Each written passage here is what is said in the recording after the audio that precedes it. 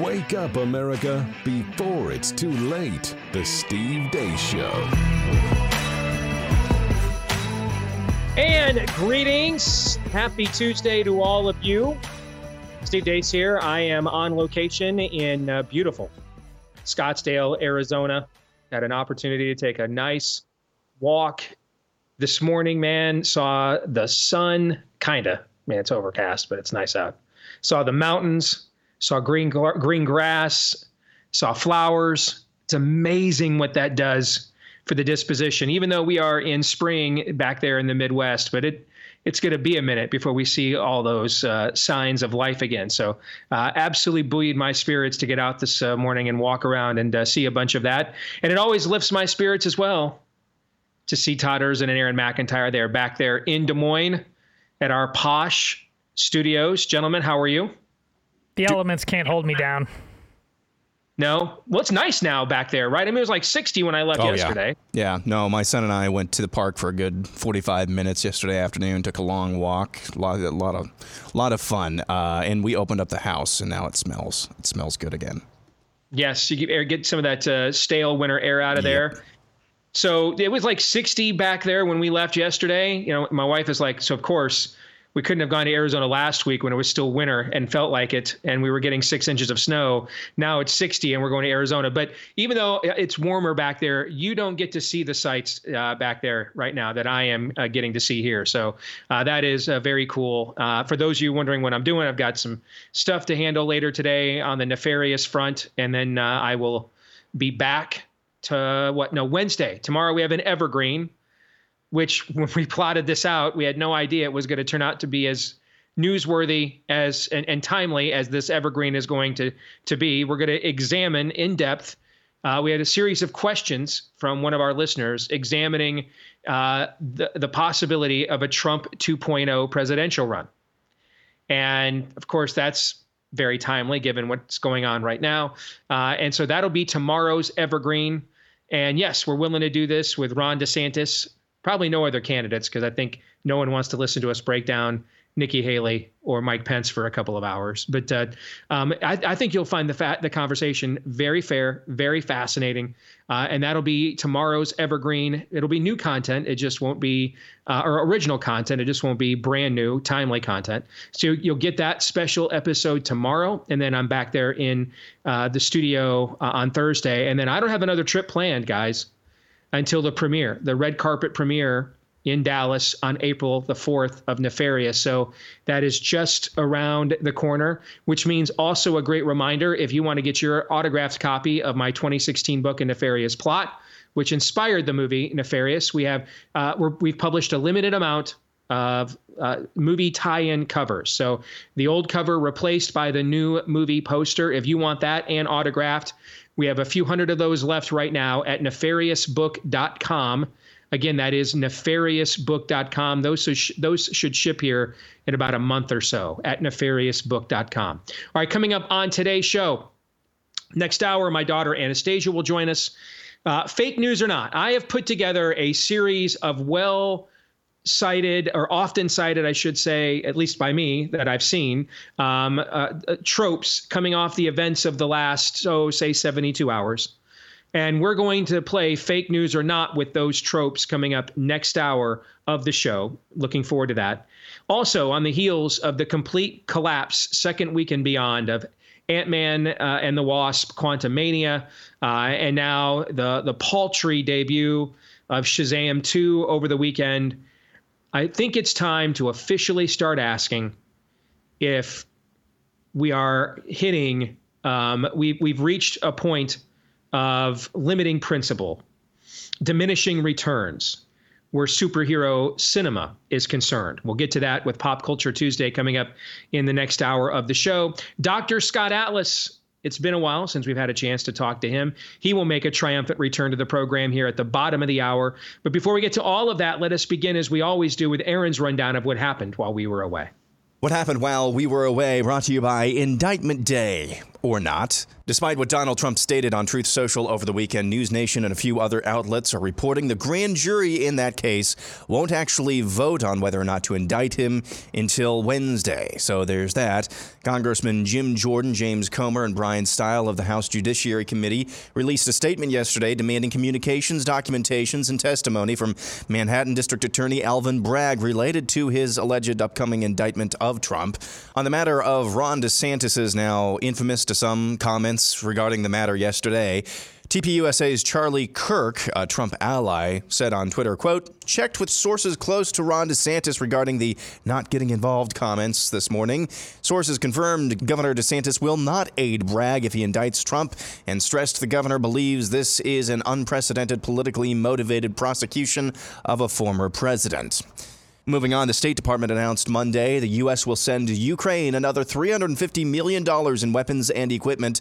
The latest package of aid includes a large amount of various types of ammunition, such as rockets for the high-mobility artillery rocket systems and an undisclosed number of fuel tanker trucks and riverine boats. Xi Jinping and Vladimir Putin held a summit in recent days during which Xi called Putin his quote-unquote dear friend. Joe Biden signed a bill yesterday that requires declassification of information related to the origins of COVID-19. In a statement, the White House said, quote, in implementing this legislation, my administration will declassify and share as much of that information as possible, consistent with the blah, blah, blah, blah, blah, blah, blah. Back to Florida, Ron DeSantis called for legislation to ban a central bank digital currency in his state. Given the risks associated with a federally sanctioned centralized bank of digital currency, today I'm here to call on the legislature to pass legislation to expressly forbid the use of CBDC as money within Florida's Uniform Commercial Code. Given the continued increase in Chinese influence in worldwide affairs and increase in plans to adopt CBDC worldwide, our legislation also prohibits any CBDC issued by a foreign reserve or government-sanctioned central bank. Gretchen Whitmer joined in the chorus of derision for Ron DeSantis' stance on Ukraine. I am not an expert on geopolitics, but I will say this. I think it's really dangerous when politicians are using language that is coming out of the Kremlin. There's no question that calling it a territorial dispute is to undermine and downplay the Russian invasion, the illegal Russian invasion of Ukraine. And a state that has such a robust Ukrainian population, it is offensive, maddening, and I think it's really dangerous. Meanwhile, at the southern border, multiple videos have surfaced in recent days showing Chinese nationals being detained by Border Patrol agents. Apparently, the cartels are engaging in some very lucrative human smuggling operations thanks to these Chinese. And now here's more from that PBS show that followed Anthony Fauci and Washington, D.C. Mayor Muriel Bowser around the hood, trying to cajole black folks into getting the COVID jab. You guys doing what vaccine? I'm not having anybody yet. I'm waiting for them to be able to. Oh, you should get it first. Okay, that way you won't give it to them. Oh, I thought I would give it to them if I get it. No, not at all. In fact, we got to get you vaccinated so that if you were to get infected, you could pass it on to them. So you're actually protecting your family by getting them vaccinated. What are we going to do about those other states? Oh, my God. They're going to keep the outbreak smoldering in the country. It's so crazy. I mean, they're not doing it because they say they don't want to do it. They're Republicans. They don't like to be told what to do. Right. And we got to break that. So the name of the show this aired on last week on PBS is called, and I kid you not, American Masters. The footage is actually from June of 2021. Last week, while we were out and on the 3-year anniversary of 15 Days to Flatten the Country, Florida Surgeon General Joe Ladapo spoke about the COVID jabs. These vaccines have a terrible safety profile. At this point in the pandemic, I'm not sure anyone should be taking them. And we have, unfortunately, a CDC and FDA who just the most consistent thing they've done is deny the truth. There was a study published a few weeks ago in a journal called Lancet, a great, a journal that's well known, I should say. And what did these authors show? They showed that after 7 months, the protection for infection, right? It started, I don't know, around 70%, down. At 7 months, it hops onto the other side of the axis. What does that mean, folks?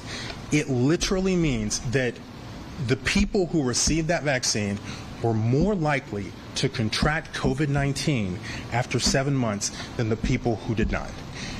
That is a fact. Has the CDC or FDA ever said a word about that? And finally, this from the Babylon Bee. Law enforcement desperately searching for handcuffs big enough to fit Trump's very massive large hands. And that's what happened while we were away.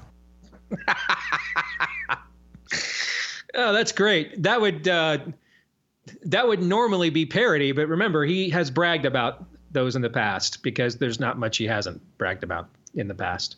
Aaron's Montage brought to you by our friends over at Preborn. We are proud to partner with them. This is an outstanding ministry that understands the key to ending the scourge of ritualistic child sacrifice in America once and for all comes down to truth and love. All right. And they also understand that post-Roe now, this is primarily a street fight. We're fighting hand-to-hand combat here. One mom in crisis at a time, one baby at a time. They have saved over 200,000 babies over the years with one simple method, confrontation. Now, it might not be as provocative as the kind of confrontation that maybe I do, but understand that showing a young mother, a young would-be mother, the heartbeat, letting her listen to the heartbeat of her child is every bit as confrontational. It's just a different temperament, but it's confrontational and it pricks the conscience, which is why about 80% of the time when a mom hears or sees that heartbeat, she can't go through with it. But they also understand that the battle is won that day, but the war is not over. And so the postnatal care that they offer as well, and including counseling, all of it free, provided they get funding from people like us. You can donate now at preborn.com/Steve. That's preborn.com/Steve. Make a tax-deductible donation there, or dial pound 250 keyword baby on your mobile. Pound 250 keyword baby on your mobile. Coming up later today in the overtime, we're going to go more in depth on that Anthony Fauci video from, as Aaron put it, unbelievably, American Masters. We will get into that later today at blazetv.com/Deace. That's blazetv.com/Deace. That's where you can watch it later today. If you're a Blaze TV subscriber, that's where you can go to become a Blaze TV subscriber at just $10 a month today. blazetv.com/Deace. There's two major things I want to touch on in Aaron's montage today. One of them I want to tackle first because I think it's an issue, given what's going on domestically, though, is not being discussed enough. The meeting between Xi and Putin, the new warmth, the tighter bonds being built there. You know, there's been a lot of talk over the last few years, particularly in the Trump era, about norms. We have to sustain NATO at all costs, which means the U.S. essentially has to continue to defend a bunch of Marxist, neo-Marxist, socialist democracies in Western Europe, who almost all of them were perfectly fine locking down their citizens and poisoning them. That you know, you have to be willing to die for Norway, basically, for some reason, in 2023, because it's, you know, still 1956 or 1978 or 1984. Actually, it is kind of 1984, just not in the way they think. But for all the talk of norms and these traditions that we couldn't possibly evolve our foreign policy into the contemporary world, but we still need to have. That's why we're doing this thing in Ukraine. For some odd reason, Russia can't win the war, too weak to win the war, has gone on a full calendar year, and yet if we don't continue to bankrupt our Western economies for Ukraine, he'll rebuild the Soviet Union. I don't know how it's possible both those things are simultaneously true. It doesn't make much sense to me, but you know, what do I know? I'm not insane or a liar. But for those of you that are in the NATO now, NATO tomorrow, NATO forever foreign policy, because you just can't move beyond the salad days of your generation. And there are even some very prominent people within our industry here in conservative media that would apply to. If you're in that group, I have a question for you. For decades now, going really back to Nixon reopening the door to China in the early 70s. So essentially, Todd and I's entire lives, half a century now, The United States has profited geopolitically off of triangulating between China and Russia, keeping them apart, playing favorites, making China the Chinese communist regime most favored nation status in the late 80s, just as a finishing blow to the collapse of the Soviet Union. And now, with our actions in Ukraine, we have, again, I thought you cherished norms. I thought you cherished traditions. Now, with our actions in Ukraine, we've made them bosom buddies. Xi and Putin palling around like Lindsey Graham and John McCain back in the day. Ebony and ivory living together in perfect harmony. So if you're keeping score in bed, because don't keep score on a patio or a roof or a deck, you'll jump. Here's what we've accomplished with our foreign policy in Ukraine, in case you were wondering. We either ourselves sabotaged a vital pipeline that our allies needed for energy consumption, or created the environment that someone else would have been incentivized to do it. We have printed even more money to pass on even more inflation to our own citizens. And now we have ended a successful 50-year strategy. We sabotaged. We didn't end it. We sabotaged it. A successful 50-year geopolitical strategy of triangulation between China and Russia.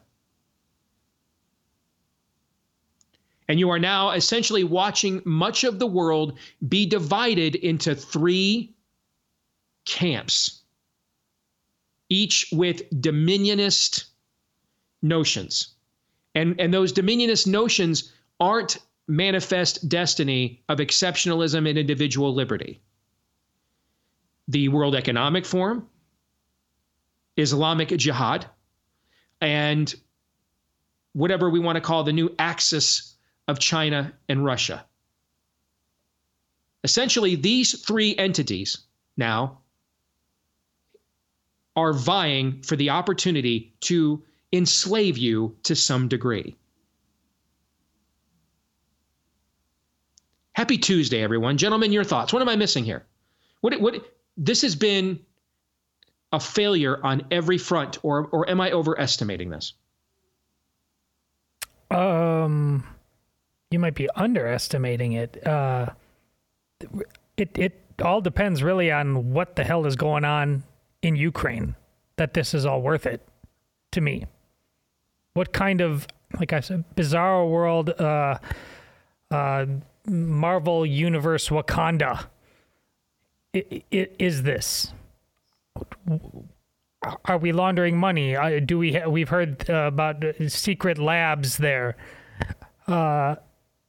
Sooner or later, you know, I think we have to come to, we talk about a place nobody could even find on a map. Well, that's the way they wanted it for a very long time. Just the mere existence of Donald Trump, just not willing to play the games other people play, for better or for worse, it obviously caused total havoc in that plan. And now here, another reference, Steve, Lost. You know, it turns out you follow that show Lost all the way to the end.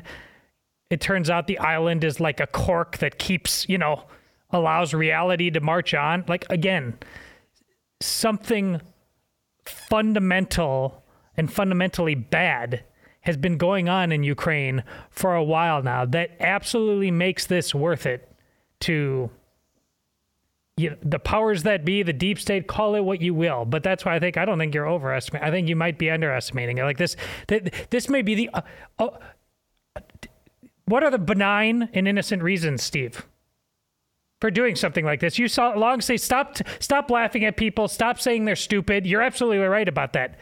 So in this case, why would they be doing this? There are no benign or innocent reasons. And all those threats that you mentioned, all those unbalances, all those shifting of they have reasons, Steve. They have reasons, and they have nothing to do with you and I. It has to do with them, their power, their prestige, their wealth, their designs on creating a world where Western civilization goes to die. those are the roads you got to go down.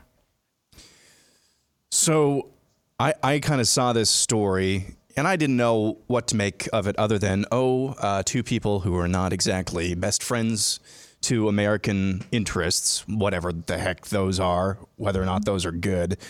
They're becoming bosom buddies, apparently. You could also see this another way. The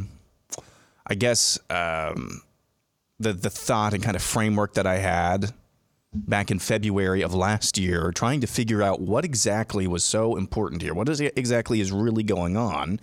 And it was basically the West, led by the coalition who loves them, some WEF, World Economic Forum, Klaus Schwab, transhumanism. Basically, a coalition of those people, led by the United States, saying and looking at Vladimir Putin, who believes that he is still sovereign over his country. His country still has sovereign rights as a nation and some sort of manifest destiny as a country. A bunch of them saying, guys, we sold out to globalism a long time ago. What's this Putin guy doing? Why come you don't got a tattoo? Basically, Vladimir Putin is the only leader of a major power on the world stage who has not given himself over. And he's a bad guy. He's a thug, but he has not seemingly given himself over in terms of his country's destiny to some form of nihilism, unlike most of the Western world. You could say that about China, but most of the Western world is trying to beat China. So why now? What interest of it is China? Is Ukraine of China? I don't know. I think the Chinese could be looking at this opportunistically. I agree. Listen, I think you could absolutely make a case. Maybe I have a generational bias, and I grew up in the Gene Kirkpatrick era, that you just live in a fallen world. We don't live in a perfect world. And sometimes you do have to just play terrible people off of each other to maintain some equilibrium. You can't try to get utopian solutions to everything. So if you're telling me the choice was giving Vladimir Putin complete control of the Baltic region, or uniting China and Russia as a centralized power base against whatever's left of the West, I'm sorry, guys. It was nice knowing the Baltic region, if that's my choice. To me, I don't even think that's even a consideration. Like, I wouldn't even debate that. Like, I wouldn't hesitate. I'd be like, sucks to live in the Baltics, learn Cyrillic. All right, because the idea of some form of Russo-China axis, to me, I just think that is a far more existential threat to whatever is left of the West than Putin exercising his manifest destiny over the Baltic region. That's my own opinion. In fact, don't even think it's a debatable point. Yeah. So I'm not really sure, though, to just finish the thought that I just started, I'm not really sure, though, what the opportunity is that China sees here. I'm not really sure about that. These are two, much like the West, but these are two countries, we've talked about this a little bit, that are facing demographic winters in somewhat the near term and are facing demographic collapses. I'm not really sure what the plan is here, other than just, hey, we might be both going out. We better hang together or hang separately, something like that. But I don't trust that this is some sort of, well, I don't think that's up for debate at all. This is not some sort of magnanimity that Xi Jinping has found all of a sudden and looking at Russia and saying, hey, little brother, let's take you under our wing. That's not what's going on here. All right, the time we have remaining, I want to discuss the Trump arrest and the DeSantis thing. So there will be no arrest today, according to reports. The grand jury is not actually meeting today. That does not mean there will not be one, however. I mean, there could be one as soon as tomorrow. The whole thing could be an absolute BS cry wolf. Absolutely. I mean, that's one of the things in the Trump versus the system era. There's often not a lot of honesty going either way in most cases. Also could be true. Trump sounding the alarm about it and seeing any form of organized political pushback, seeing even some prominent people on the left saying all you can do is make it more popular, may cause them to back down. They did hear from the pro-Trump witness yesterday. That was the final day of testimony before the grand jury makes their decision. So we have to still wait and see. But I want to go back to, because I've got several emails from people. It's kind of funny now. I went from the Ron DeSantis water carrier to you got played. Yeah, it's hilarious just how quickly you're in this business, folks. You're always one opinion away from being a moron. And here's the thing. That's actually true. But all of those pieces of analysis are actually not considering my premise. Doesn't mean I'm right. I heard some people even that I like and respect say he doesn't owe him anything. Screw that guy. Wouldn't do the same thing for him. Trump gets to play that game. No one else gets away with it. Our people have made their peace with Trump being a POS most of the time. In fact, there's a large group of our people that actually support him because he's won. No one else is permitted to try to out-douche or POS Donald Trump. Can't do it. And if you do, it kills you. We saw this in 2016. If you take the bait and you make it about you versus Trump, you lose every time. This is why I've used the Saul-David analogy. What finally threw Saul into his final rage was to hear the people say, Saul has killed his thousands, but David has slayed his tens of thousands. David did not undermine Saul, conspire against Saul, leave Saul hanging out to dry, kill Saul when he was taking a dump in a cave when he could have. He stayed on mission. David recognized his calling was higher than Saul's. He serves the people. This is about the enemies of Israel versus the people of Israel. Who is the better protector of the realm? You do not beat Trump by sinking to his level, making it personal,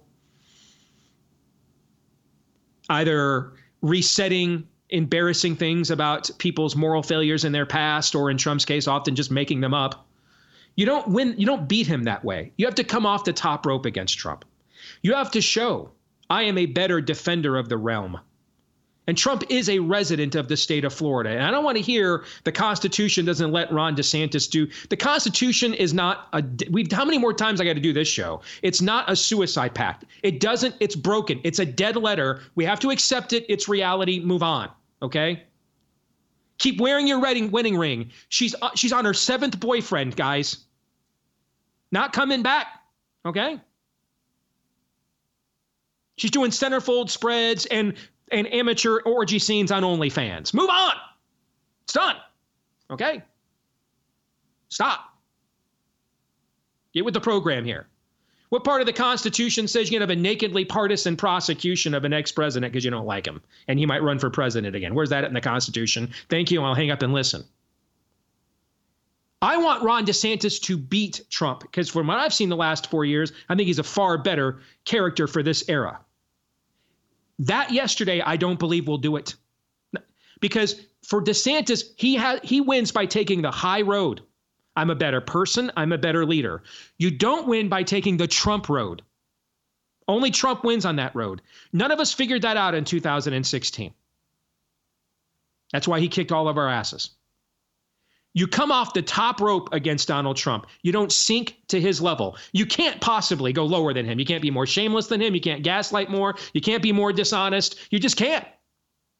It's impossible. You have to come off the top rope. You're David. You're a better warrior. You slay more of the true enemy than Saul does. That's the point of my analysis. And that's the opportunity that was missed yesterday. DeSantis took the bait. He should have said nothing if he was going to say that. He took the bait and played into it's about me and Trump. Frankly, he's lucky that Charlie Kirk, who's about as loyal of a Trump supporter as it gets, has integrity enough to call Ron up and get more clarification on his statement. Because the answer he gave to Charlie Kirk was better than what he said yesterday. That's my point. He has to be David here. You will not out Saul. You won't do it. You've got to be the David. I'm the better warrior. I'm the better leader. I'm the more devastating general. I will pile more body bags of the enemy than Saul will. That's who Ron DeSantis has been for the last 4 years, which is why I'm in on him being president. That's not what I saw yesterday. More in a moment.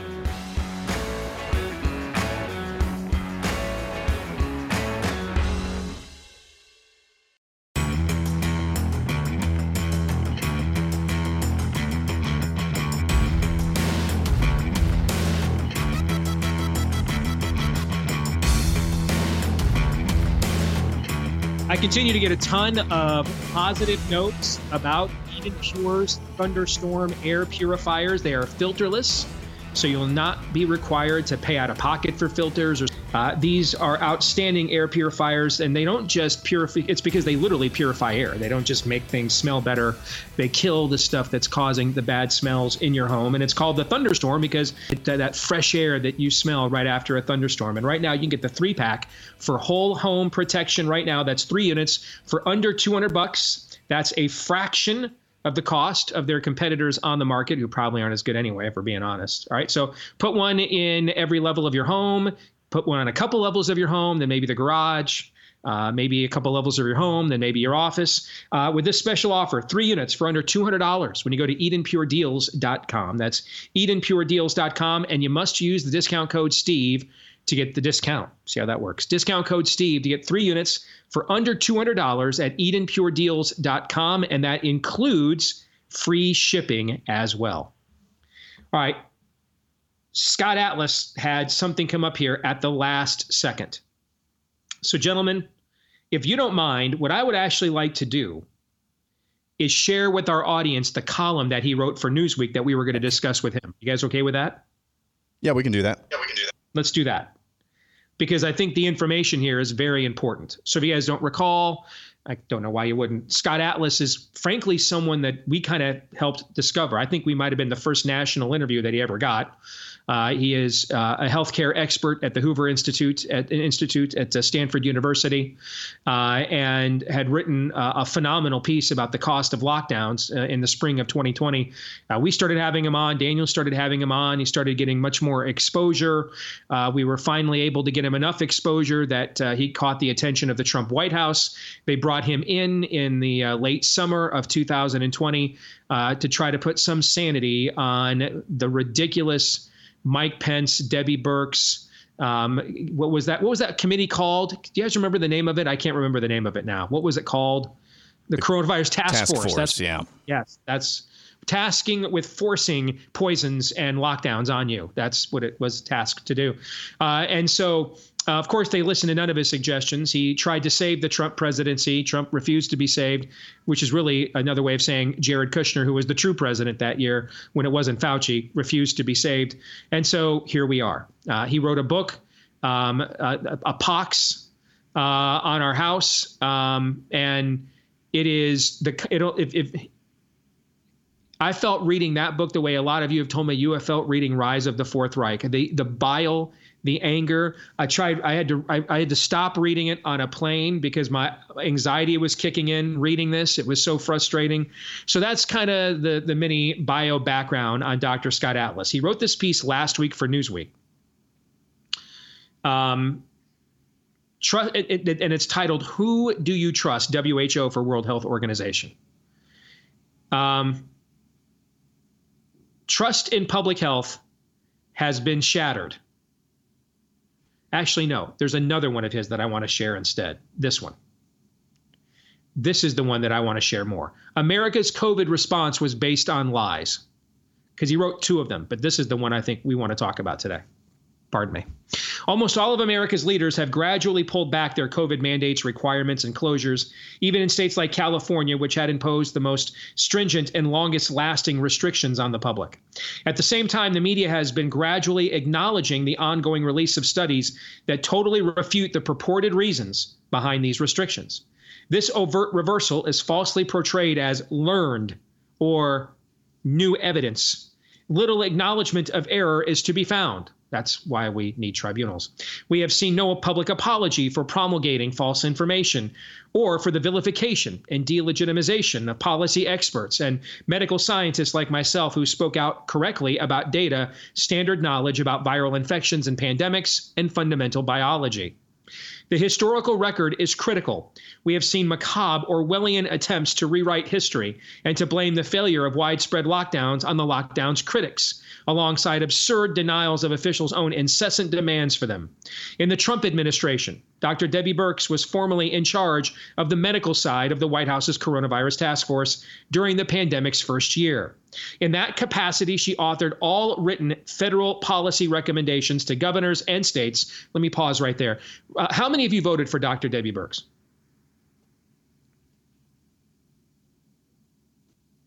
No? None of you did.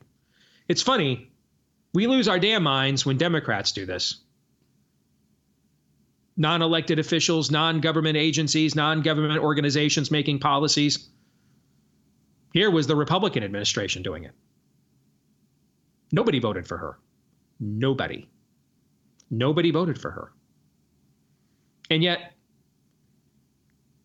she is the author of all written, according to Dr. Scott Atlas, all written federal policy recommendations to governors and states, and personally advised each state's public health officials during official visits, often with Vice President Mike Pence, who oversaw the entire task force. So again, some of you are gaslighting yourselves. Trump didn't want to do these lockdowns, wasn't for them.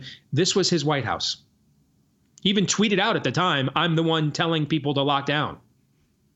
Upon the inauguration of President Joe Biden, Dr. Anthony Fauci became chief medical advisor and ran the Biden pandemic response.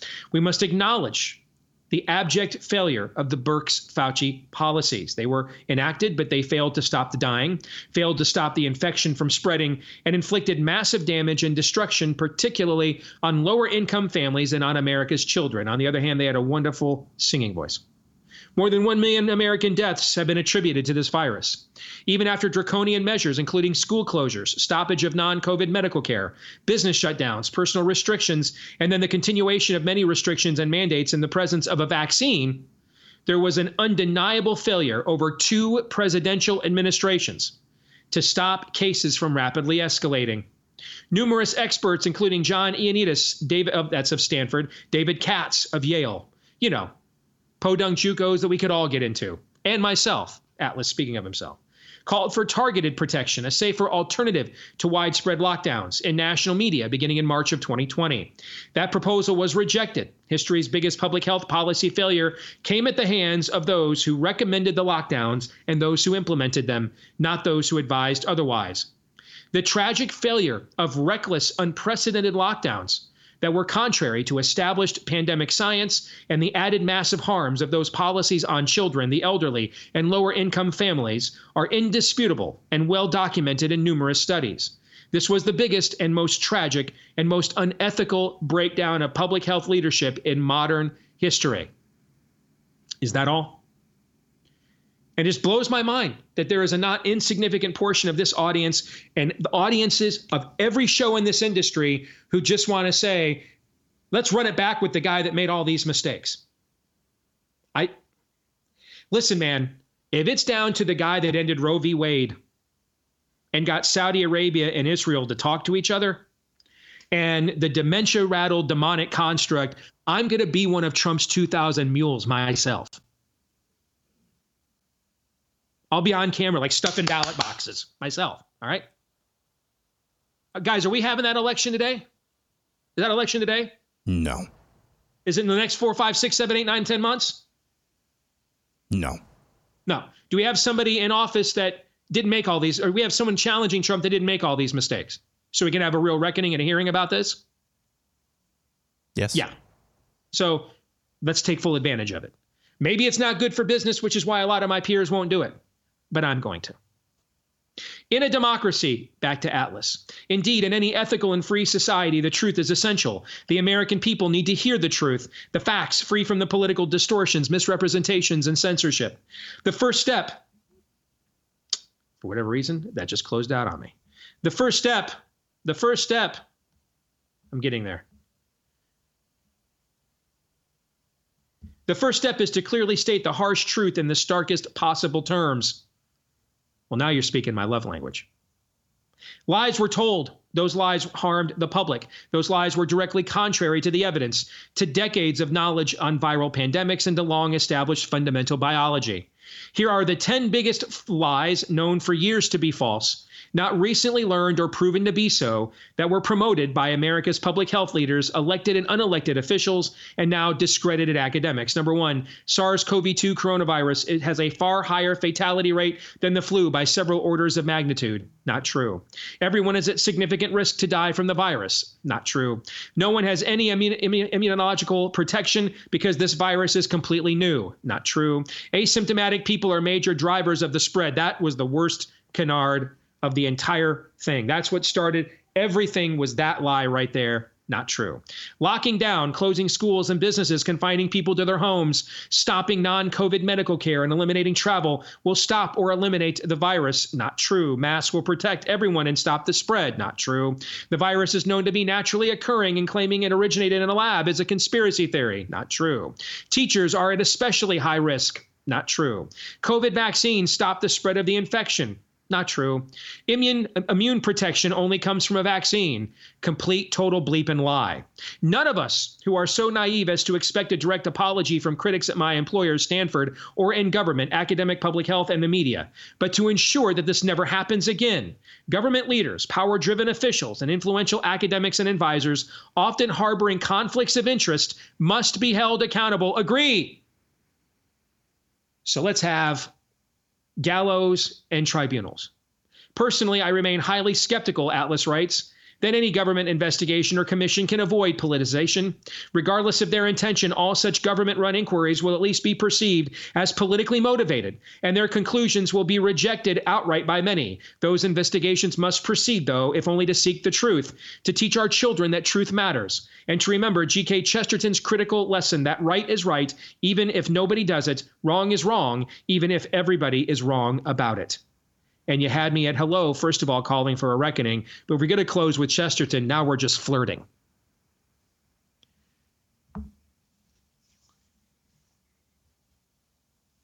If we had had COVID 30 years ago, I thought about this over the weekend. If we had had COVID 30 years ago, I think Republicans, by and large, would have reacted the same. I think the vast majority of them would have buckled to the media narrative, slowly but surely been reached with some form of sanity and data, and after the fact would have been willing to have some form of reckoning and accountability as it involved big government's role or a foreign adversary's role in launching the tragedy to begin with and the way it was managed after the launch. Because that would be in line with the Republican Party's interests. I mean, nowadays it's mostly a talking point, but traditionally it's been the anti-big government party. Traditionally, it's been the more hawkish and aggressive foreign policy party. And so 30 years ago, if we had had COVID, I think Republicans would have reacted very similarly to what you are saying today. What's changed is how Democrats would have reacted. 30 years ago, Democrats would have lost their damn minds on Pfizer, Moderna, EcoHealth Alliance. And we would have benefited from this because each side would have claimed a scalp that aligned with their overall narrative as a party. So Republicans would have gone after big government, would have been more aggressive going after a foreign adversary's role in the creation of the virus and the promulgation of it. Democrats would have been very aggressive in going after American corporate interest role in the creation of the virus, like an EcoHealth Alliance, or in the poisoning of the people, like what's gone on with Pfizer and Moderna. And you'd have read the New York Times, and it would have been very anti-Pfizer, anti-Moderna. You'd have read the Wall Street Journal, have been very anti-China and very anti-big government schemes. Each side would have blamed the other and said, well, really, your constituency, big government's worse than big business. Big business is worse than big government. We'd have done all our shows on it, on each side of the media. But in the end, the American people would have been better served because everyone responsible for it was getting tagged for it by somebody. That's what's changed. I didn't expect Republicans to tell the truth about the vaccine. Fearless Leader authored it. It's not in their political interest to do that. I mean, you got Jim Jordan who's all concerned about what they want to do to persecute Trump, and he's right to be. I don't remember Jim Jordan being all that concerned about the persecutions of Trump's actual voters. They're still rotting in cells. What's Jim Jordan doing about that with his weaponization committee? Not a damn thing, actually. But I understand how political parties work. I've been in one for many years. At least I used to be. So I get the ecosystem. What's changed is how the Democrats operate. They now are for regulatory capture of corporations. They're now for the corporations because the corporations are now for their moral agenda. So they don't want to hold the corporations accountable anymore. And they're perfectly willing to offer you up as a living sacrifice to their God. That's what's changed in the last 30 years. Republicans really aren't that much different. Democrats are a lot different. Gentlemen, your thoughts? Well, while you were reading that, I think you go back even more than 30 years. Steve, nobody knows the movie calendar better than you right now, but I believe even before your movie comes out is Oppenheimer. Yes. No, that's in July. Oh, is it July? So it's even longer. I've just started to see commercials already. And I just would, back then, you're dealing with two nations in the world, Nazi Germany and Imperial Japan, who were literally on kamikaze missions. And it took seriously men dealing with the fundamental building blocks of the universe, atomic energy. And, what are we going to do? There were serious men in serious time. We just don't have serious men anymore. Another scientific conundrum that we faced, and look at us. We absolutely buckled. So I think your analysis is right about the politics, Democrat and Republican, but this even goes beyond this. Like, what is a football? What is a man? We just are so easily tipped over by basic fundamental challenges of existence that every generation has. That's an us problem. I think to kind of sum up your analysis of the last 30 years, Democrats have used power they don't technically have, or abused that power that they don't technically have. Republicans at their best have been not terrible, but not sufficient. And that combination is a snowballing one, and we're reaping the consequences as we speak. That's an excellent summation, Aaron. Very well said. We'll come back hour 2 next. Stay tuned.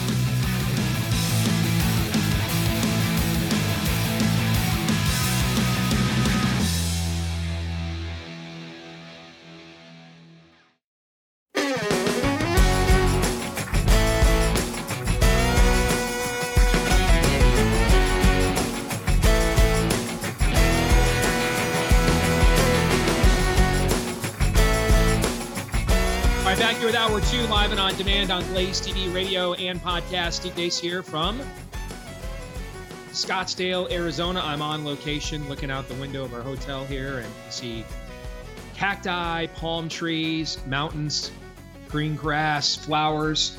Just, man, when I was younger, people told me as you get older, the winters will get tougher. And now I totally get it as I get older, for sure. You bet. Let us know what you think about what we think. Todd and Aaron are still back there in Des Moines. I'll be rejoining them again on Thursday. You can email me if you want, steve@stevedeace.com. That's DEACE. Like us on Facebook, MeWe, and Gab. You can also follow me at Steve Deace Show on Twitter, Getter, Instagram, and TikTok. And then find me on Truth Social, but you got to really look to find me there. at Real Steve Deace on Truth Social. I don't know why I keep posting over there. It's mainly just out of spite at this point. At Real Steve Deace on Truth Social. Those of you that are podcast listeners, thank you so very much. Appreciate each and every one of you. If you would mind, please show your appreciation for us. Leave us a 5-star review if you like the show. Hit subscribe or follow. Thanks to all of you that have been willing to do those things for us already. We appreciate each and every single one of you. We also appreciate our friends over at Constitution Wealth. Be sure to check them out because together they'll work with you to create a financial plan that is based on aligning your values with your portfolio. You can be both a profit and profit, if you know what I'm saying. All right. Go to investwithcw.com/Steve. Invest with CW for Constitution Wealth. Investwithcw.com/Steve. All right, coming up a little bit later on in this hour, or actually in this segment, we had our first real head-to-head clash, I guess, even though DeSantis is still a ways from being a declared candidate. But we had our first real head-to-head clash of the Trump and DeSantis factions on the right over the last 72 hours. I have hand-selected a series of tropes I have heard from both sides on a frequent basis on social media or in my inbox, frankly. And Todd and Aaron, you are going to decide, are those tropes fake news or not? That's coming up a little bit later on. And then for Pop Culture Tuesday, Shazam 2 died at the box office after a strong opening. Ant-Man 3 withered on the vine. Are we starting to now see the point of diminishing returns when it comes to the superhero genre? We'll discuss that coming up in Pop Culture Tuesday in the next segment. But let's go back to Central Iowa, where my oldest daughter, Anastasia, awaits. Good to see you again, Princess. And look at the chair she is in. Don't get too comfortable. How are you? I'm doing good. I kind of wanted to do the intro to the show because I know it by heart now. Like sometimes Steven will be like, "Do you?" and I'll do the whole intro for him, and he's so impressed. But I didn't want to step on your toes. I'm trying to ease my way in to this chair, so I gotta ease myself. You know what? My dad wants to have kids that want to take his place, but know their place at the exact same time. Yes. You know what I'm saying? Yes. So yeah. Yes. All right. So what do you got for us this week? Well, back by popular demand, we have the trivia, and then if you guys get one wrong, the 3 TikToks. So torture. Yeah. Well, so North Korea then. North Korea it is. Okay. I do an Instagram poll every week. I'm like, what do you guys want to see? What do you guys want to do? Like, this is by popular demand. And then I was like, do you guys want the TikToks like as a punishment? And only 60 people said no, and almost 300 people said yes. One of my favorite reporters. Our audience hates us, guys. One of my favorite. I think that's the only. One of my favorite reporters at the Des Moines Register actually told me once that the masses are asses. So I'd like you to remember that going forward when you do these TikTok polls. No matter how adorable you are in your pink shirt, you coming on with this just might be problematic in the future. I don't know. I think the only conclusion we can draw, gentlemen, is our audience hates us. Yes. And we respect that. Frankly. We completely respect that. Yes. All right. Go ahead, Anna. Okay, I made the questions easier this time. I tried to make them a little bit. I'm trying to throw you guys like a bone, but also then if you get them wrong, it's like even more embarrassing because they're way easier. So we're being set up. Yes. Perfect. All right. So the 3 categories, again, I have 80s movies and Star Wars, and then I added a third one, Michigan football. Okay, don't say I didn't never do anything for you, okay? All right. Wow, you're really trying to make me look bad. All right, so I'm first. I got to go Michigan football right off the outset. Yes. Okay, we got question 1. Okay? Yep. What U.S. president played for the University of Michigan in 1932 and 1933? Gerald R. Ford of Grand Rapids, Michigan, was a consensus All-American offensive lineman at the University of Michigan. That was too easy. Even I knew that. That is correct. Okay. These next 2 better be teed up. I ain't taking the hit for what's coming after that. I ain't taking it. Okay, Todd, do you want Star Wars? Let's do Wisconsin football. Todd, what's the nickname of the Wisconsin program? Okay, where is the place you grow up? Yes. All right, go ahead, Anna. Star Wars and what? Star Wars, 80s movies, Michigan football. Gosh, what's more unfair to Aaron? I mean, I'm trying to now think of what's. Does he know 80s? But does we he can know pick the same category. We don't have to pick a different one. We Yeah. learned that last. Yeah. Yeah, that's the mistake that we made. Is we all picked a different category. We didn't realize we could have picked the same one. Yes. I'll go with 80s. Okay, so he just still did it. Okay. Okay, again, this should be a pretty easy one. What movie is this quote from? Don't mess with the bull, young man. You'll get the horns. Oh, that's I got to make sure all my Rat Pack things are in order. That's The Breakfast Club. Correct. Nice. See, this is already going so much better. I dumbed him down, and you guys are doing great. Okay. I almost blurted out 16 candles for a second, and I was like, oh, dear God, what have I done? I feel like I'm I being made set this up. so simple, even you morons couldn't get them wrong, and it's going well. Yes. I feel like I'm being set up here. Yes, the pressure's on you now. Yes. All right. Star Aaron. Wars. Okay. Yeah. What year did the first Star Wars movie come out? Oh, dear God. 1975. That is incorrect. Go ahead and play that first TikTok for us, Aaron. Furries, a fascination or an interest in animals that do human things. It feels liberating. It feels like I am actually expressing myself. I'm being open. I'm very nervous. I'm sweating, but I am just gonna go for it. Yes. Yes. Yes. I was hoping you'd be around. I like this. I like this so much. Me too. What's your persona's name? Oh, Cryptic. Cricket? Cryptic. Cryptic. Okay. Yeah. Like Cricket mysterious, would be whatever. I Yeah. like Cryptic. Okay, so did you make this? No, my friend did. Okay. It was roughly $2,500, which crazy good price. That's a good price? I don't know anything about how much that's this a stuff crazy costs. good price about that stuff. Okay, Yeah, cool. you're gorgeous. Thank you so much. I really like your eyeliner. Thank you. You did a really good job. Thank you. Your dog is handsome. 77. It was 1977. We know. Just 2 years off. Next, I think the next trivia question should be, what is everybody's persona's name? What is everyone's persona's name? Yes, it was. We're doing another round? Well, you have to get, yeah, we'll go do another round. How about that? How about not?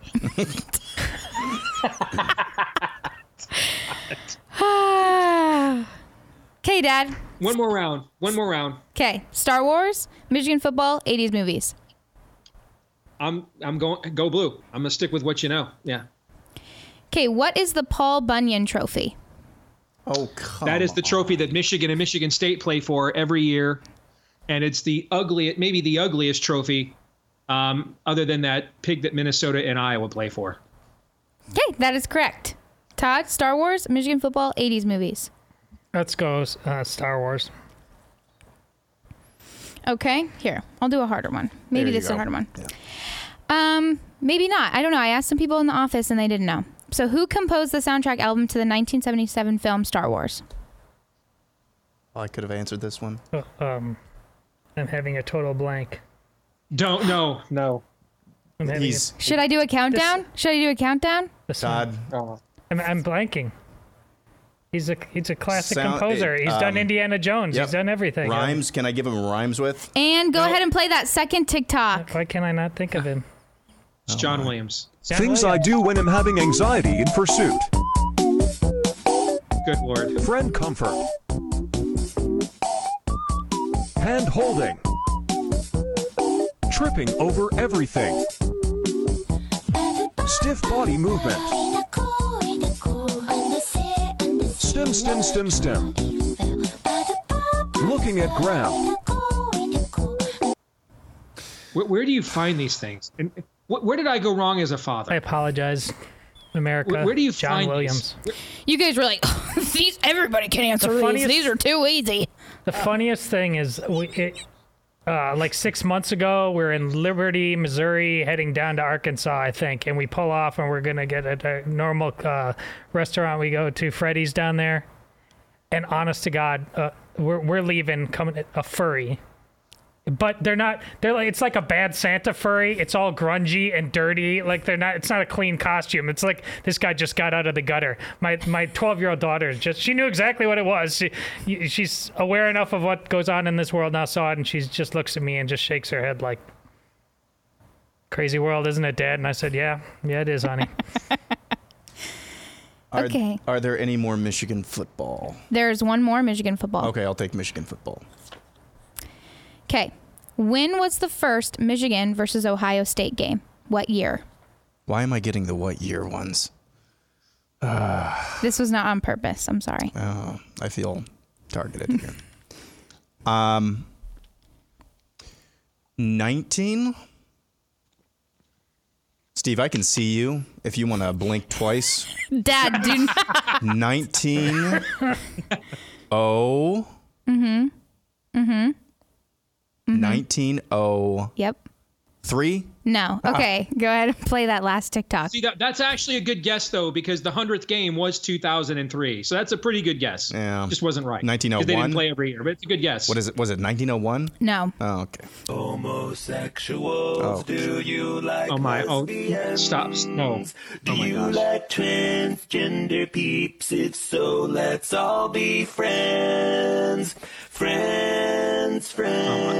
Let's be super gay friends. Let's force the whole world to be gay. They're just like you and me. Love is love. Oh gosh, that's so funny. I found that out in the office. I was like, you bet your sweet bippy that's going on the Steve Tate show today. That's just the worst. That is the thing is, if you would have told me, if you'd have told me that was a Babylon Bee parody, I'd have thought it was brilliant. Okay.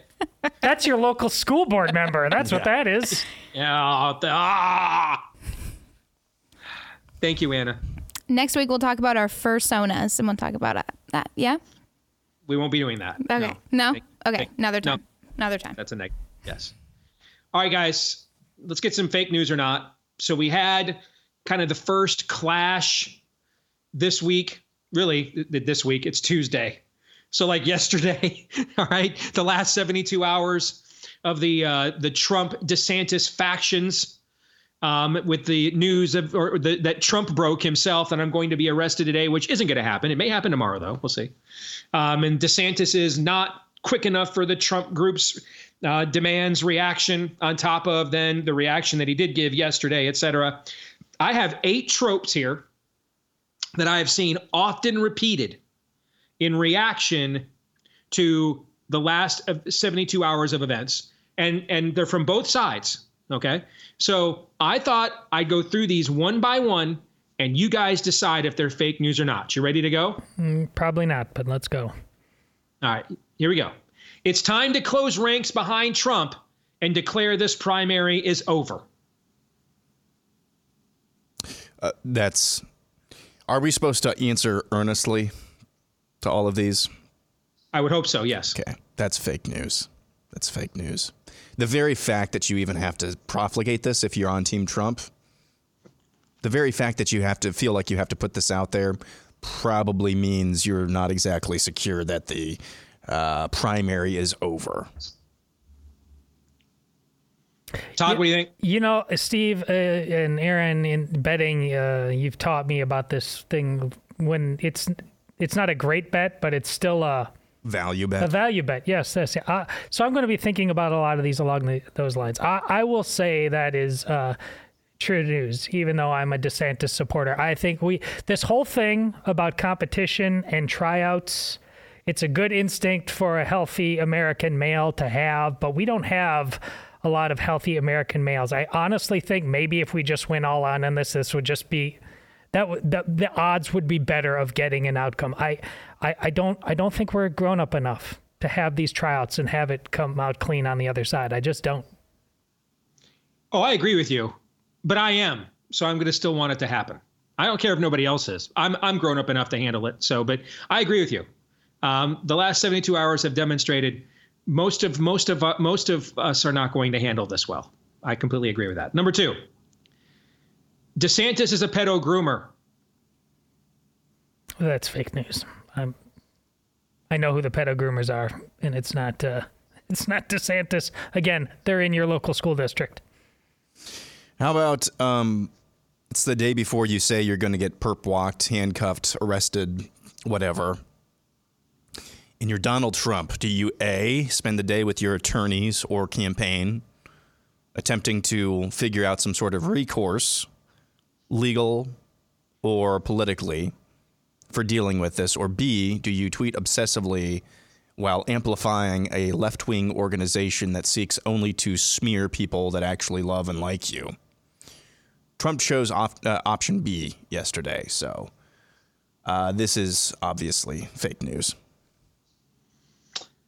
Number 3, the majority of people saying this is bigger than just Trump don't really mean that. This is the toughest one we've had so far, but the loudest people saying that this is bigger than Trump, at least within Trump's camp, don't really mean that. So this is fake news. Or that's actually true news, I should say, in that context. Todd, what say you? Yeah, I agree. They don't actually believe that. Most people don't believe most of what they say about anything these days. So this is an easy one. All right. Number 4. Trump is hoping to be arrested, and this is all a cynical fundraising / campaign ploy to take advantage of his base and or amplify disappointing fundraising numbers heading into a reporting deadline. That's, according to value bet rules that you guys have taught me, that's absolutely true news. So part of that is true news, part of it is fake news. I'm going to say fake because I don't think this is all a cynical play. I think there is a very good chance that he gets indicted. Now, arrested, perp walked, I don't know what that would actually look like or if we actually see that at all. So fake news just for that alone, but there's no doubt in my mind Trump wants this to happen. Doesn't mean that he's making the whole thing up, though. So the best endorsement that we have gotten for the Nefarious film didn't come from a ministry leader, didn't come from one of our investors, didn't even come from Glenn Beck. In my opinion, the best endorsement we got for our Nefarious movie came from a very well-known trailer company that has done business with Dinesh D'Souza and his movies in the past. And so he recommended them to us. And we were a little dubious that they would be willing to do the trailer for Nefarious, given all the ESG stuff on their website. But, we figured they were willing to do 2,000 Mules. I mean, if they were willing to do, a lot of these companies just put that ESG stuff on their site. Remember when Hy-Vee had the BLM signs, like putting the thing on the door to pass, so the spirit of riot would pass over. You know what I'm saying? A lot of companies put the ESG stuff up on their, don't tase me, bro, basically is what that is, right? And so we thought maybe that's what it is. They're not real about it. I mean, after all, they did Dinesh's 2,000 Mules movie. I mean, if you're doing the trailer for a movie where Dinesh D'Souza is purporting to put on camera Democrat operatives literally stuffing ballot boxes to steal elections, kind of think maybe our movie is a step down from that, perhaps, so you're probably okay with it. So we meet with the guy who runs the company, tell him about the movie, he loves it, and he wants a screener right away. We know he watched it like that day or maybe the very next day, I can't remember. But then we hear nothing from him. The next day, day after that. The third day, he sends us a note, and it says, congratulations, you have made a truly remarkable film. Those were the opening words of his note to us about the movie. You've made a truly remarkable film, he said. What do you think the next word was? But given the positions that Nefarious takes on several contemporary issues, we just don't feel as if our staff would be comfortable working on and assisting the marketing of such a film. Now, we got this like 2 months ago. I wanted to blow it up right away because I knew what kind of an opportunity this was. If there's one thing we love on the right, it's our martyrs, man. Okay?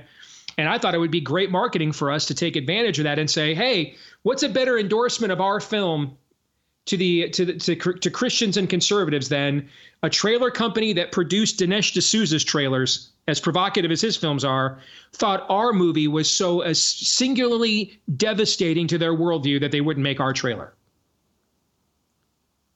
My point in bringing that up is I completely agree with Trump trying to use this to his advantage if it's going to happen anyway. I completely agree.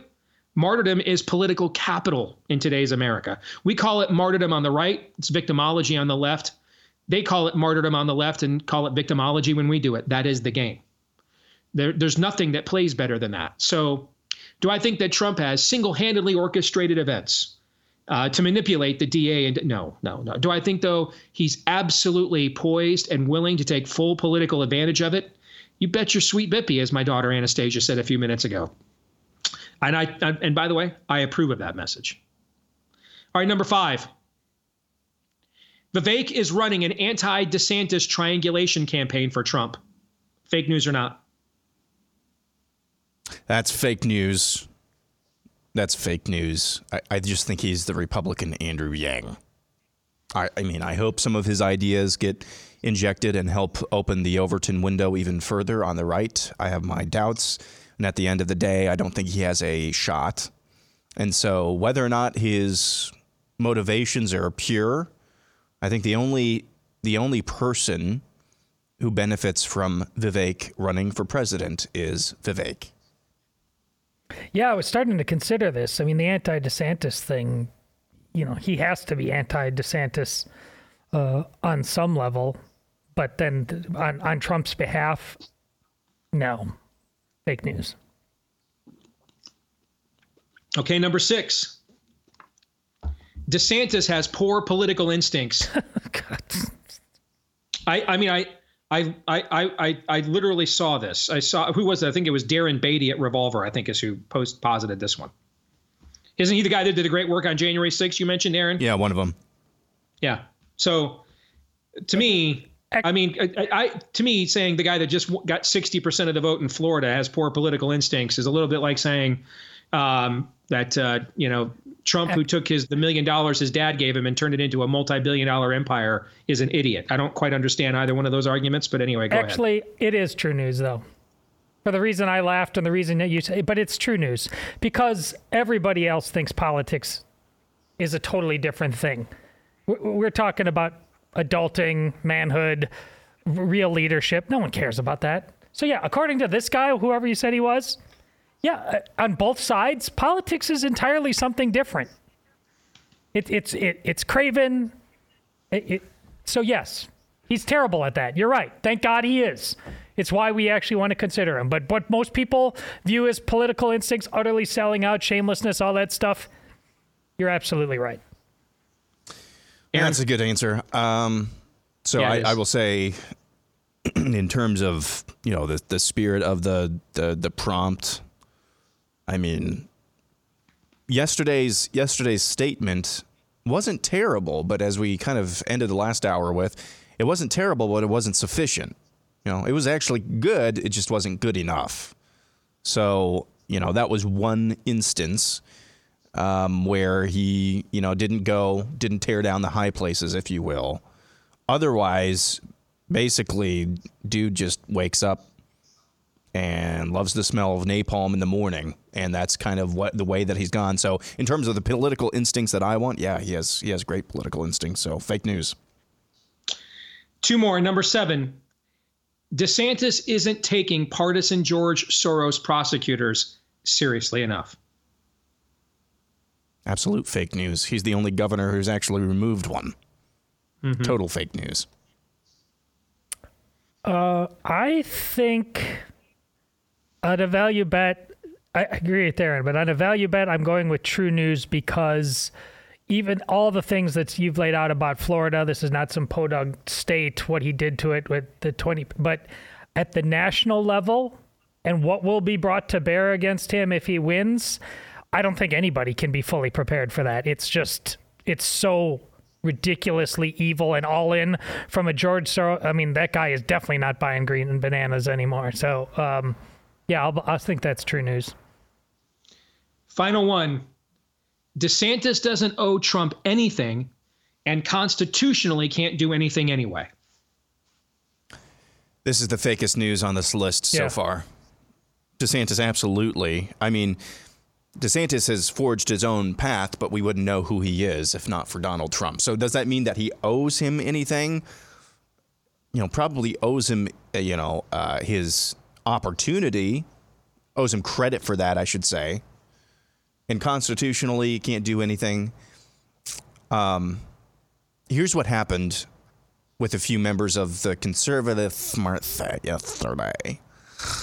Florida Code Section 10, subsection 69 says that the governor has to extradite any fugitives from justice. So there's nothing. That's what our side does. That's what the smart set on our side does. The Constitution, says somebody. The Constitution, Article 4 of the Constitution. Yeah. The other side is just pointing a gun at our head while we, subsection B here, you can't shoot me. That's what we were doing. That's what some were doing on the right yesterday, who were DeSantis fans and apologists. How angry, especially during COVID, when we wanted Donald Trump to fire Fauci, promote lockdown, or to promote reopening more aggressively? How angry did we get when we were told by Trump apologists, oh, there's really nothing he can do about it. I mean, it's all out of his hands. Yet some people who are DeSantis fans were doing the exact same thing yesterday. As you said earlier, Constitution is a dead letter. People don't understand that. Whether or not they're well-meaning but naive or just elitist and arrogant, people do not understand. This is all about wielding power. The left abuses the power that they don't technically have.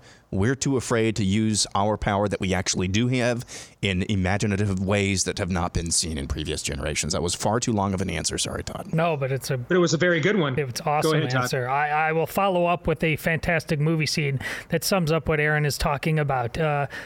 In Tombstone, Billy Bob Thornton's bully character, he goes in and takes over this saloon. No one even wants to go in there anymore. Billy Bob just is a classic bully, makes in the Wild West of all places, makes cowboys wet themselves until a real cowboy shows up. And Kurt Russell Wyatt Earp just takes one look at him, pistol whips him, leads him out by his ear and says, we ain't playing that anymore. That's exactly the take that you need to have. The left citing the Constitution on you, honestly, you spit in their faces. They don't believe in it. They don't care about it. Not a damn one of them. So you never, ever accept that premise. Both of those answers were fantastic. All right, so we've got a minute here. The fact that what I just laid out were some of the most cited tropes of the last 72 hours tells you what?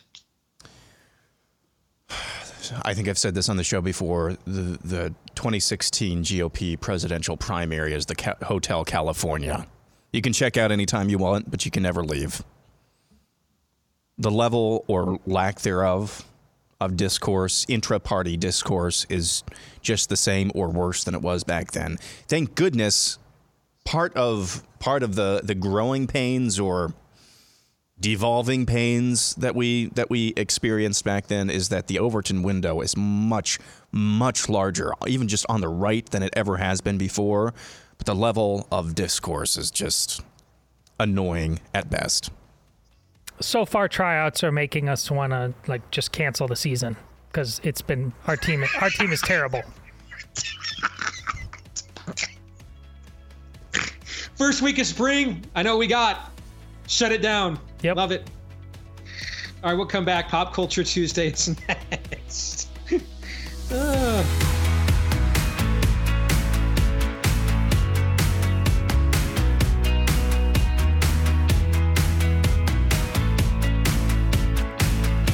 Aaron, I want to get your live reaction to this.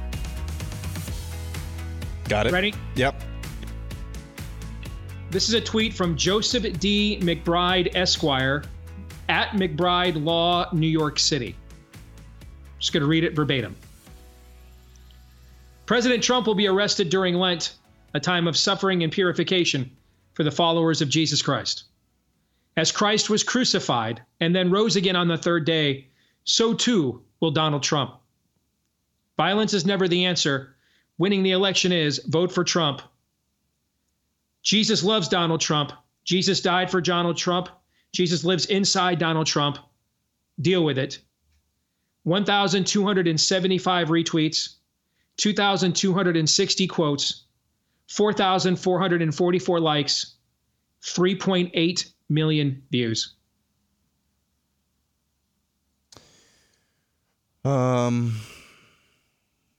I'm choosing to believe that that's parody. Joseph D. McBride, Esquire. Let me look him up real quick. I'd like to re-up my idea for canceling the entire season. Yeah. I was hoping I would see a reference to Babylon Bee in his bio, and I do not. That is goodness gracious.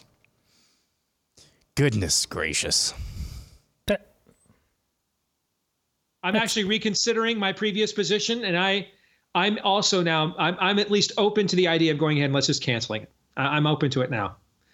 I've changed my mind. I've opened my mind to the possibility we should just end this now, just in the last 10 minutes since I've seen this. When I said in 2016 that next year's even going to be more stupid, and that snowball has just rolled downhill and gathered mass ever since. I mean, my goodness, and this always feels like it's a troll. Like we are part of an experiment. Like that it's not real, but it's also the most real thing there is. Like this guy, like he's just throwing chum out in the water. You're like, hey guys, watch the stupid. I mean, what are you more worried? Because here's the thing: that can be manipulated. But I suppose all those likes and things that you talked about, Steve, could also just be a flat out lie. I'm far more worried though that that's the truth. Not that one guy said something ridiculous like that, whether he meant it or not. It's that, how is that just not like drifting off into the ether because how many, I don't know what to do with that. All of our pontificating just doesn't matter if that's real, if the response to it is real. 2018's theme, at least as far as Todd was concerned, was whoever's dumbest last loses. Here's what I put forward as a theme of 2023. Along those lines, just dumb. That's the theme of this year so far. Do you guys mind if we punt on Pop Culture Tuesday and continue this conversation? Because there's a few things I want to say. You guys okay with that? We call that audible here on the show? All right. Because we'll probably have another superhero flop to talk about here again soon, the way that this is going. So, okay. One of the things, and I talked about it on the show at the time.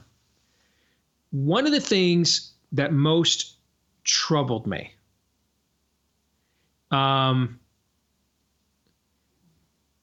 genuinely, the times that I got to spend around him, 2013 through 2015, talking to him, being around him, having him on the show, I genuinely enjoyed the time I spent with Donald Trump.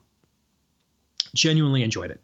And I mean, Todd, you and I had a lot of conversations about this at that point in time. And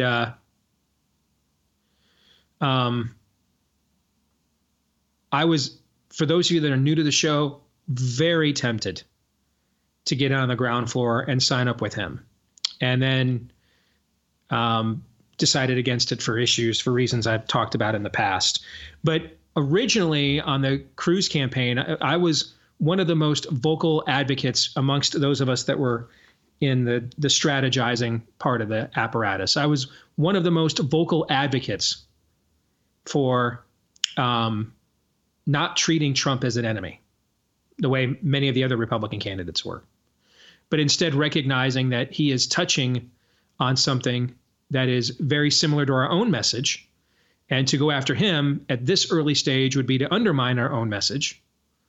Obviously, eventually, you'll have to confront him to defeat him. But right now, he's clearing the field. So let's take advantage of that. And then we got to the end. And by the end, I was one of the most vocal critics of Trump. the reason why that transformation happened. Remember the event he did in Iowa where he accused Ben Carson of lying about his life story and something with his mom? It was just revolting. You guys remember this, though? I don't even remember what it was. It was just beyond revolting. Okay. And you started seeing these kinds of outbursts. And I was saying on the show at the time, I just never saw that guy. I saw a guy who was, very wickedly smart, very thoughtful, related very well with people, including, even more importantly, just regular folks. And you do still see that at times. But this sort of persona of will douche for food, will douche on command. I just never saw that. And so I was left wondering, just for me, because again, he had no record. I had no record for him to support. He had done nothing. All he had done is endorsed, when I was on the Gingrich campaign, he endorsed against us for Mitt Romney in 2012. And before that, the guy donated to Al Sharpton and Planned Parenthood. So there was no record. And so as the campaign went on, campaigns don't create character. They don't instill it. They reveal it. As the campaign went on, more of these antics became more prominent. And much less of the guy that I thought was a very likable and thoughtful celebrity. You saw a lot less than that. And so I didn't know, I think I even said this on the show at the time. Which one is real? Maybe they both are. I don't know him well enough to know. But, I was kind of wondering, was I just kind of given a show because they thought they needed me in Iowa? I don't know. And they knew that the other act, they'd done their work and knew that stuff just wouldn't impress me at all. And this would. I don't know. And people are complex and can be lots of different things at different times. Human nature is not a math formula. We're complex creatures. So maybe both are true. But I have become convinced in the last few weeks that maybe I now know the answer to this. That in the end, art of the deal, as I've said for many years, is the worldview here. And he just can't help but he is a salesman by nature. And the reality is the market, even on the right, the side that's more moral, more critical thinking, less godless, even on the right, the market for thoughtful analysis and consideration of the seriousness of our problems just wasn't nearly as abundant and plentiful as the one for the performance. That he is simply reflecting the aspects of his persona, right? It's a little bit like if I were running as a candidate, and if I went on my buddy Tom Woods, the great libertarian Ron Paul thinker, if I went on his podcast, I'm not giving you a different person. I'm sharing my beliefs, but I'm going to share the beliefs that more align with his audience, right? Sure. If I go do a pro-life event, I'm not going to go there and talk about my thoughts on the fair tax. I'm going to project back to them the areas where I know we agree and they want me to discuss. You guys know where I'm going with this? Okay. Yeah. I just think we demonstrated to him that this is what we wanted. And he is giving us the show that we want. And remember, when I was around, it was very early on in the campaign where he was having events where he was having very thoughtful conversations about China and geopolitics and trade policy. I found it intellectually fascinating. Didn't resonate. We're going to build a wall, kick out the rapists and druggies, and Mexico's going to pay for it. Yeah. Okay. In the end, I think he's actually selling us the product that we want. We want this. We want, just like the people clamored for a king. And it wasn't that it was wrong to ask for a king. God was eventually always had a plan to send them one, a Messiah, a King of Kings. It's not the asking of the king itself that was wrong. It was the denial of the kingship of God in their direct theocracy. That's why God says to Samuel, the last judge, the people didn't that they asked this of. The people didn't turn on you, Samuel. They turned on me. Similar to what Jesus says, who's God, to Paul. Why have you forsaken me? Not my people, me. And I think that this is really what a lot of our people want. I think this is even what a lot of the church crowd wants. The show, the demonstration. I'm here for the feeding of the 5,000. I'm here for the tricks, for the supernatural act. I'm not here for the prophetic teaching. I'm not here for the discipleship. And I just think in the end, maybe it's as simple as he's just selling the product. And any salesman works on a reward-based system. It's an incentivization position. There's no point talking to you about something involving what I'm trying to sell you if the point of entry doesn't interest you. So let me see if I can find another one, something else that piques your interest. All right, that's what you're looking for? All right, so you guys really don't want someone who has done geopolitical finance at an elite level with almost every world leader of consequence, knows where all the bodies are buried and how the system works. You guys don't want that? Okay. You guys want a provocateur. You want a human vat of kerosene. I can be that too. Okay, I'll give you what you want. I think he's simply reflecting back to us what we want. Who raises more money? Paula White and Benny Hinn or John MacArthur? We both know the answer to that. Or all three of us know the answer to that. I think in the end, people decided they wanted the show. And so that's just what he gives them. And maybe it's never was more complicated than that. Thoughts? Well, that's all in reaction to what existed beforehand. And you saw really how smothering that was, even to the likes of Ted Cruz and in the Senate, who was, doing about as much as any senator has done that we've been asking them to do, stepping into the breach, not just accepting the status quo, fighting with the likes of Mitch McConnell all the time. And there's that guy, that Trump supporter, who basically called him a cuck. What happened before that, what allowed Trump to step into that breach, is, Steve, you started this show talking about the norms. People were exhausted. They see the left sprinting ahead into chaos with glee, and the right constantly rearranging the deck chairs on the Titanic. And to Aaron's point earlier about when he went into his lispy voice, but like he was mocking there. If you don't know it, I'm not going to say the specific name, but like one of our so-called brightest lights on the right, and not a graying one either. Younger than Steve and I. This is just how we do things. That you must actually never pretend and let this become the Wild West. What if it already is the Wild West? You remember what Steve always says about what you when you're told to love yourself. What if you suck?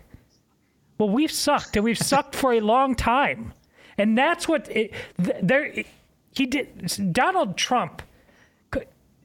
There was an environment that he took an advantage of. He didn't just create that out of whole cloth. Now he is the environment. But before that, Donald Trump was not possible in a land of grown-ups. But the cynical this version of Trump wasn't possible. Right. The one that I was around years ago was. Yeah. Which begs a question then. Is Ron DeSantis possible? or someone like him? Right? That's the obvious question, right? And the problem we're in here is the guy that probably that the majority of the country is more likely to react and respond to is going to run into an issue where perhaps a majority of his own base doesn't want that substance, just wants the show. And so you end up nominating again the person who starts day one with, and I'm being kind, with 45, if not 48% of the public just says never in a million years. See, here, no matter how bad it is. This is where I'm most sympathetic to Trump and Trump supporters. I don't even think it's... there's a certain part of it who just likes the show, but I think on a deeper level, they are embodying, Steve, what you've said. I like my way of doing things, or his way of doing things, more than their way of not doing anything. Respect. I'm exhausted on every level. Local, state, not in Iowa, but in a lot of other so-called red states. Of again, the norms. Just people who can't be bothered. They're too comfortable. I totally get why you would reject that and reject it for the rest of your life. Because it's disgusting. And it's lazy. And it's cowardly. And I want no part of it either, so I get that. I get it too. The problem is, if you're too much show, you turn off a bunch of people that you're going to need to have vote for you later on. And so we just we do this drain circle. Yeah, we earned it. John 3:17. This is Steve Deace on the Blaze Radio Network.